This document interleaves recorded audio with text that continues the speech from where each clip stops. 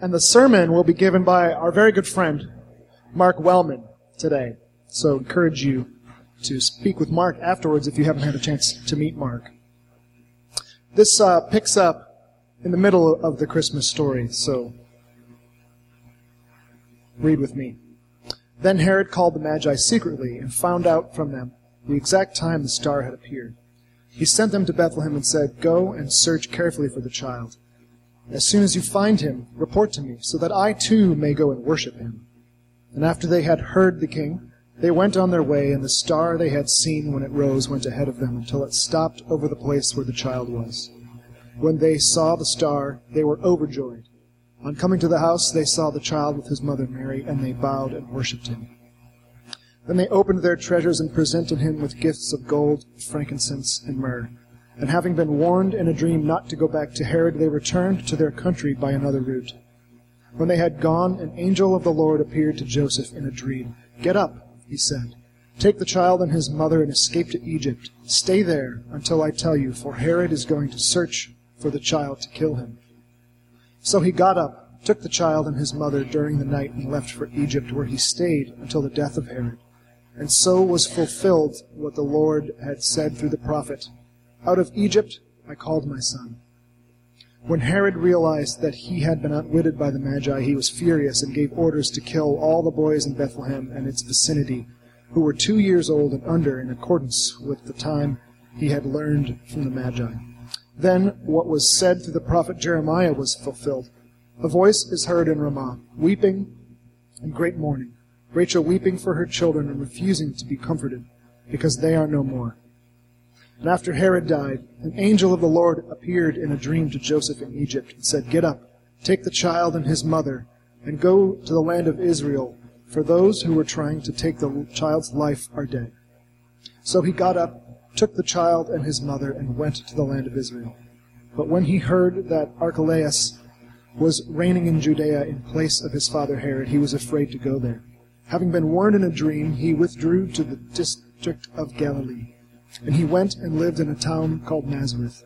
And so was fulfilled what was said through the prophets, that he would be called a Nazarene. This is the word of the Lord. Let's pray. Father, I pray now that as we look at your word, you would reveal to all of us a little more of the glory and grace of Christ and what it means for each of us to follow him, to trust in him, and to experience his love and grace. We ask this in his holy name. Amen. So I hope you all had a good Christmas. I don't know about you, but did anyone else have a little bit of a wardrobe crisis this Christmas? I was getting ready for Christmas Eve service, and I was looking at all the normal Christmas clothes I would wear to a Christmas festivities, and they all looked too hot and clammy to put on given the weather. And then I had the same experience on Christmas Day. All of the Christmas sweaters were just not built for the climate we got this year, but we got through this. It's a little disorienting to have a warm Christmas like this where the weather's so warm because, Christmas is supposed to be one of those cozy holidays, chestnuts roasting on an open fire and Jack Frost nipping at your nose and just, where we all bundle up against the cold and enjoy the warmth of our families and the warm comfort food and all that kind of stuff.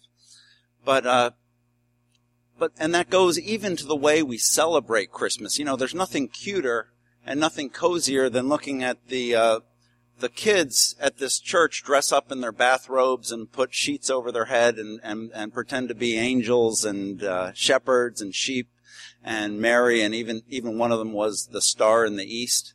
I don't know if you remember that, but there's something about the way we celebrate Christmas. It's all about the cute and the cuddly and the cozy, and I think that hides from us the cold, hard reality of what Christmas really was. Even in Away in a Manger, that song we just sang, there's that line that the cattle are lowing and the baby awakes, but because Jesus is divine, he doesn't cry. The little Lord Jesus, no crying he makes. I think that's probably one of the worst lines in all the Christmas carols out there, personally. But because hopefully, or presumably, if Jesus was a healthy newborn baby, when he woke up, he cried, and people knew he was awake and needed to be held and needed to be taken care of. And as you read the Christmas story, you realize that it's actually not a cozy, cuddly, comfortable story, but as Jesus entered this world, he entered a difficult, dark, and dangerous place where things were chaotic and things were going wrong, and it was in the midst of that he was born and grew and lived and became who he was. You know, Jesus was born in Bethlehem because Caesar Augustus, the Roman emperor, issued a decree that a census be taken of the entire Roman world, and everyone had to go to their hometown or their ancestral town to be registered. Even Joseph, who was married to a woman who was about to give birth, he and his wife had to travel from Nazareth down to Bethlehem, a 3-day journey by mule, because they couldn't get out of this trip. And then, and here's this young couple, and I'm sure Joseph arrives in this town where all his distant aunts and uncles and cousins live, because he belonged to that house and that line, and he's expecting in the Middle Eastern culture, it's supposed to be a hospitable culture where you take in your family and friends when they show up at the door, but nobody took them in. And so they were consigned to a stable. That was the best they could do, even though it's this young couple with his pregnant spouse. And then, to make matters worse, they're sitting there saying, I can't believe here we are all alone in my hometown. No one's taken us in. And, those understated words of the Bible, the time came for the baby to be born. It's like, any of you who have been around when the time came for a baby to be born know that's a time for panic.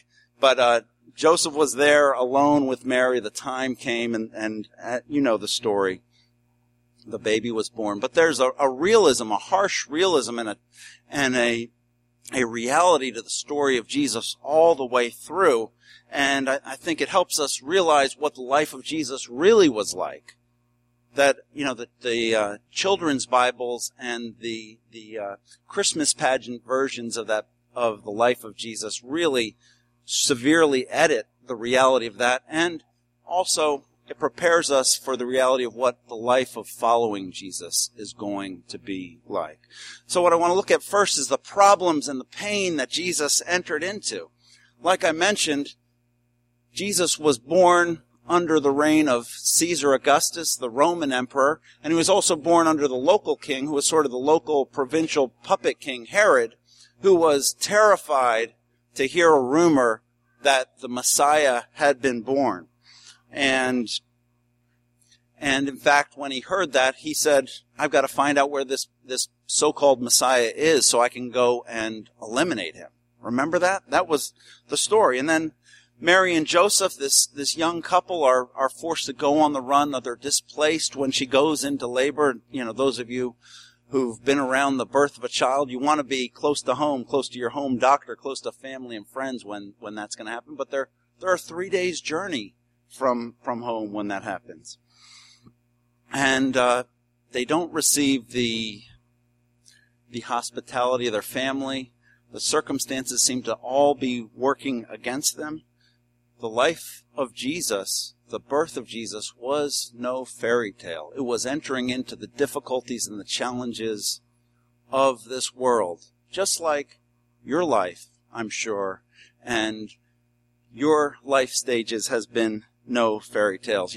All of us, as we go through life, we go through times when various authorities are abusing their power in a way that disturbs or ruins our life. We go through times when family and friends let us down, and people we thought we could depend on, we can't depend on.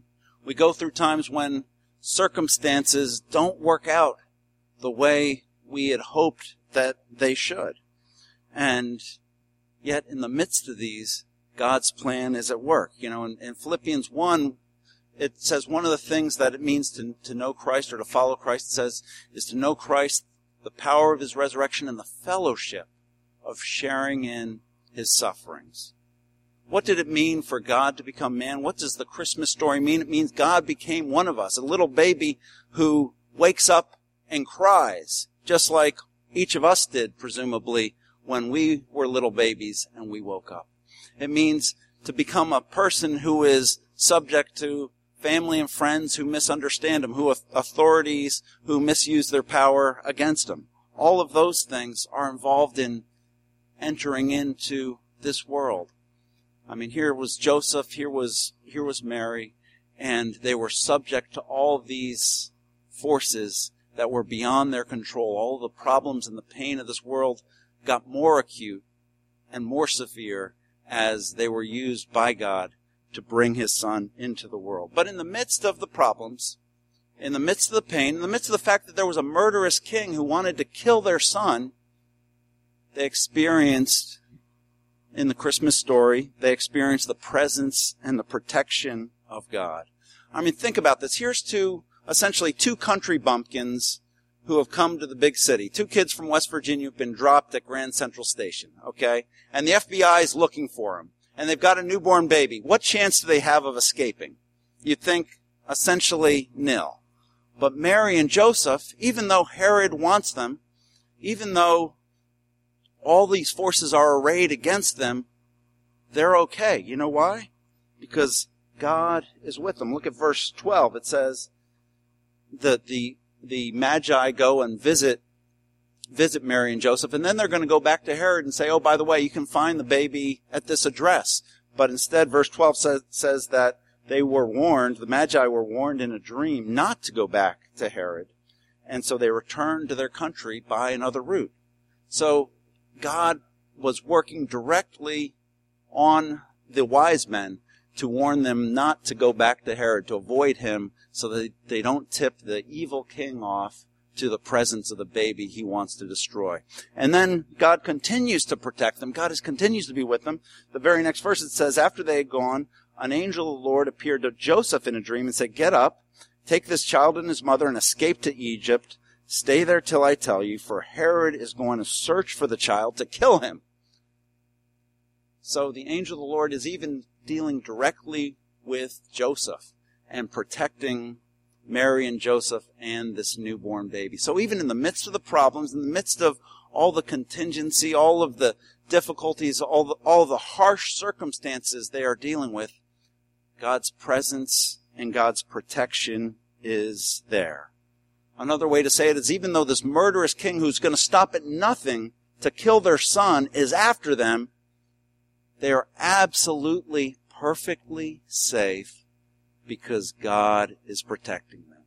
So even though following Christ means that we'll find ourselves in difficult circumstances, we'll find ourselves in harsh situations where things don't seem to be working out, the other thing that following Christ means is that in the midst of those hard circumstances, in the midst of those difficulties, God's presence and God's protection is with us. And that's the promise that we can hold on to as those who follow Christ. Even when circumstances seem overwhelming, God has a plan, and God's angels, God's providence are working, as they did on behalf of Joseph, to protect and to make sure that God's people are safe in the midst of this. So there's two sides of this. On the one hand, as Jesus said to his followers later, in this world, you will have trouble. This world is full of trouble for all those who will follow Christ. That's part of life in this world. But the other side of it is, he is with us in this world. He'll protect us in this world.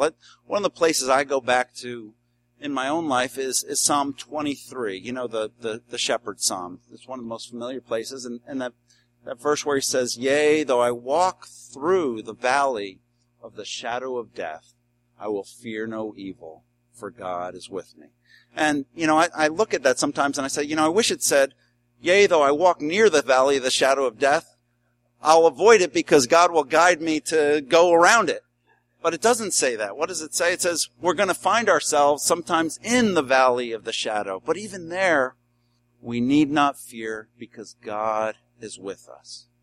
The story of Christmas, the promise of Christmas is that Jesus has walked into the valley of the shadow before us. And so when we find ourselves there, his presence is with us, his protection is with us, and even there, we need not fear. Even when a murderous, genocidal king is chasing us and our child, we don't need to worry about anything because God is one step ahead of the king. So we see the problems and pain of this world that Jesus entered into, and Jesus will walk with with us through as well, and the promise of protection, that even in the midst of the problems and pain, we are protected, we are safe. And then third, the perfect plan and the promise of God's plan being fulfilled. You know, the story of Jesus, some people refer to the story of Jesus' life as the greatest story ever told, and certainly it is. The most important story, the most crucial story, and the most well-known story, the most celebrated story in the history of human civilization, the story of Jesus. It's the greatest story ever told. And even though this little part about Mary and Joseph, if you just take it on its own terms based on the original sources, it's a pretty confusing story. You ask, what is going on here? When you see it in light of the whole, we realize it's part of a narrative of God working all things to accomplish His purpose and to redeem the world through this baby that was born, the child of Mary, many, many years ago. Now, you know, there's 4 different versions of the life of Jesus: Matthew, Mark, Luke, and John. Our story's taken from Matthew.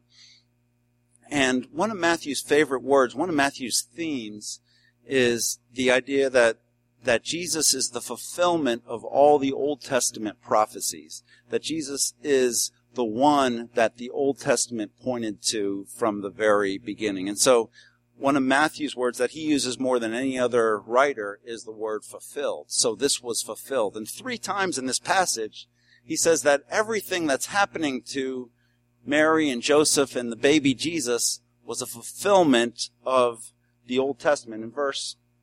If you go to verse 15 first, it was the warning to Joseph that he needed to flee to Egypt to get out of Israel and go into exile to avoid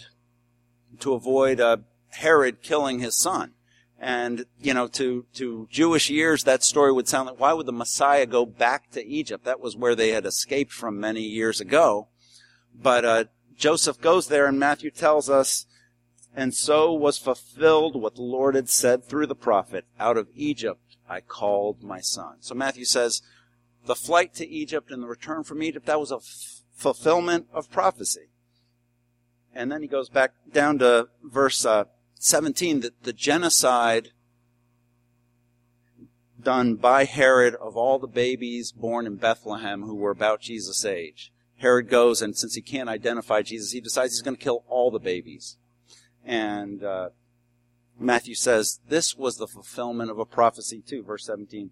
Then what was said through the prophet Jeremiah was fulfilled. A voice heard in Ramah, weeping in great mourning, Rachel weeping for her children, or refusing to be comforted, because they are no more.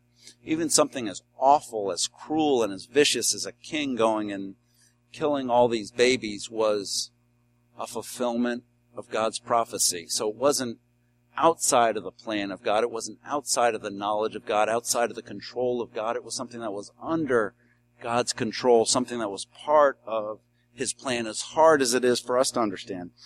And then afterwards, finally, Joseph is told, okay, it's safe to come back to Israel now. And Joseph wants to go back and settle in Judea, in Bethlehem, you know, his hometown. And you know, he doesn't want to live out in the boondocks anymore, if any of you can understand that. He doesn't want to live there anymore, but he's warned again that, it says verse 22, when he had heard that Archelaus was reigning in Judea in place of his father Herod, he was afraid to go there. Having been warned in a dream, he withdrew again to the district of Galilee and went and lived in the town called Nazareth. This was his adopted hometown, about 75 miles north of Jerusalem. And so again was fulfilled what was said through the prophets, he shall be called a Nazarene. So we see that everything that happened in Jesus' life, every detail of Jesus' life, from the flight to Egypt to the relocation to Nazareth, it was all part of God's plan. But not only that, that's just the tip of the iceberg. The whole story of the life of Jesus was part of God's plan. The fact that the Son of God would be born of the Virgin, the fact that the Son of God would come and would be the atoning sacrifice for His people, all of this was part of a great plan that had begun to be executed many, many millennia ago. But in the midst of that plan taking place, a lot of difficult and tragic and even unbearable things happen. Because the reality is, when we're living according to God's plan, when our life is unfolding according to God's plan, that doesn't mean we're not going to face difficulty. It doesn't mean we're not going to face confusion. It frankly doesn't mean we're always going to understand why certain things are happening the way they are. In fact, let me put it this way. I think it almost guarantees, if we're living our life surrendered to God's plan and God's plan is unfolding in our life, it almost guarantees that a lot of things are going to happen in our life that are completely inexplicable to us in the moment, and inexplicable to us a year later, and inexplicable to us when we draw our last breath. You know why? Because it's not our plan for our lives, it's His plan for our lives. And wouldn't you expect that God's plan for your life will be greater and more complex and beyond all that you can understand? You know, we have that verse that we go to often, that all things work together for good for those who love God, who are called according to His purpose. Some of you have heard that verse maybe. Some of you have quoted that perhaps from time to time. But, you know, that doesn't promise us that we'll understand how things are working together or why things are working together in the way that they are. You know, sometimes something happens to us on Monday, and on Tuesday we say, well, I'm really glad it worked out that way because I can see how God's blessing me through that. But sometimes you go months or years or decades and you still can't understand why something happened the way it did, why an accident happened, why a loss happened, why a job loss happened or something like that. Because God's plan is much greater, much more complex, far beyond all that we can ask or imagine. But to follow Christ is to embrace the fact that God has a plan that He executed through His Son, and that He will execute through each one of those who follow His Son. And it's up to us, it's incumbent on us simply to trust in Him. I mean, think of the life of Jesus. You guys know the broad outlines of His story. I would imagine He grew up, He became a man, He began to teach, He began to do miracles, He gathered a following to Himself, a following of hundreds or thousands of people at some points, and of 12 people specifically. And it looked like He was going to be the architect of a great revolution. Everything seemed to be falling into place even as He went into Jerusalem on that first Palm Sunday. You know, everyone lined the streets and said, "Blessed is He who comes in the name of the Lord." They had great expectations. And then, you know the story, the wheels started to fall off of Jesus' plan, and one of His 12 people in His inner ring decided to betray Him. Another one denied Him. Then the crowds turned against Him, and He was, rather than overthrowing the authorities that were oppressing His people, He was arrested by those authorities. Rather than being defended by the crowds yelled, "Crucify Him," and then, you know the story. He was hung on a cross. At that point, everybody who knew about Jesus, everybody who had listened to Jesus, everybody who had followed Jesus, had seen His miracles and had heard His teaching, said, "We must have gotten this wrong. We absolutely misunderstood the work of Jesus. We thought He was something He isn't, because by definition, a Messiah who gets crucified is a failed Messiah. A Messiah who gets humiliated like that, who gets defeated like that, who can't protect himself, let alone redeem His people, is a Messiah that failed at the task that God had called Him to." Nobody understood what it was all about. Nobody understood why He died when He died. Nobody understood the plan of God because it was far beyond their comprehension. Jesus didn't die on the cross because He was less than Peter and James and John and His other followers thought He was. He died on the cross because His mission was greater and more glorious than they could imagine. The reality was He had to suffer so that He could conquer suffering. He had to be humiliated so that His glory could be revealed. He had to be forsaken by God so that we could be forgiven by God. He had to experience the curse of God so that we could experience the blessing of God. That was the plan of God from the beginning. That was the plan of God from Christmas. In fact, that was the purpose of God in Christmas. That's why God became a man, so that he could live the life that we couldn't live and die the death that we deserved to die, so that we wouldn't get what we deserved, and so that his righteousness, his goodness, could be credited to us.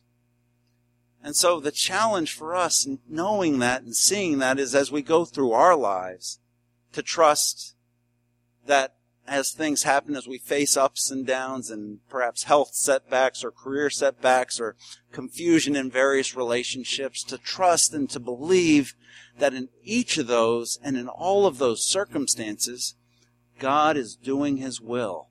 And we might be frustrated, but God is not frustrated. And our plans might get blown up from time to time, but God's plan doesn't get blown up. In fact, he uses the explosions to accomplish his purpose for your life and for my life. I remember a couple months ago going through a difficult circumstance, and I was very confused, and I went and talked to a friend of mine. I said, this can't be God's will for my life. And he said to me, oh no, I think it must be God's will, because it's happening, right? And I've kind of held on to that, because from time to time we think we know God's will, and then something else happens, and so it turns out that whatever happened, that was God's will, and it's up to us not to dictate to God what his will is, but to accept his will and to embrace his will and to live joyfully and confidently under his will. The greatest story ever told didn't end with the Messiah crucified on a cross, as you know. The crucifixion was just a setup for his greatest victory, his resurrection from the dead, his defeat of suffering and death and pain and even sin 3 days later on the first Easter, because that was the plan of God. None of his disciples understood that. None of his disciples could comprehend that in the moment, but then after they saw it, after they were given faith, after they were enlightened, they were freed to embrace that and to find their hope there and to find their trust there. And for us, if we follow Christ, what it means to follow Christ is we will bear our crosses. We will have our confusion. We will experience from time to time the fellowship of the suffering of Christ. But all of that is just a setup, because what God wants us to know is the power of his resurrection in our lives. Promise of God to you and to me, it's put well, I think, in Ephesians 1, a prayer that he has, that Paul prays for the people, that they would know God's unbelievably great power for us who believe, a power that is like the working of his mighty strength, which he exerted in Christ when he raised him from the dead and seated him at God's right hand above all powers and authorities. That's the power for you to believe, and that power is the promise that all of your circumstances, all of your problems, all of your pain, all of your challenges, one day certainly will be redeemed.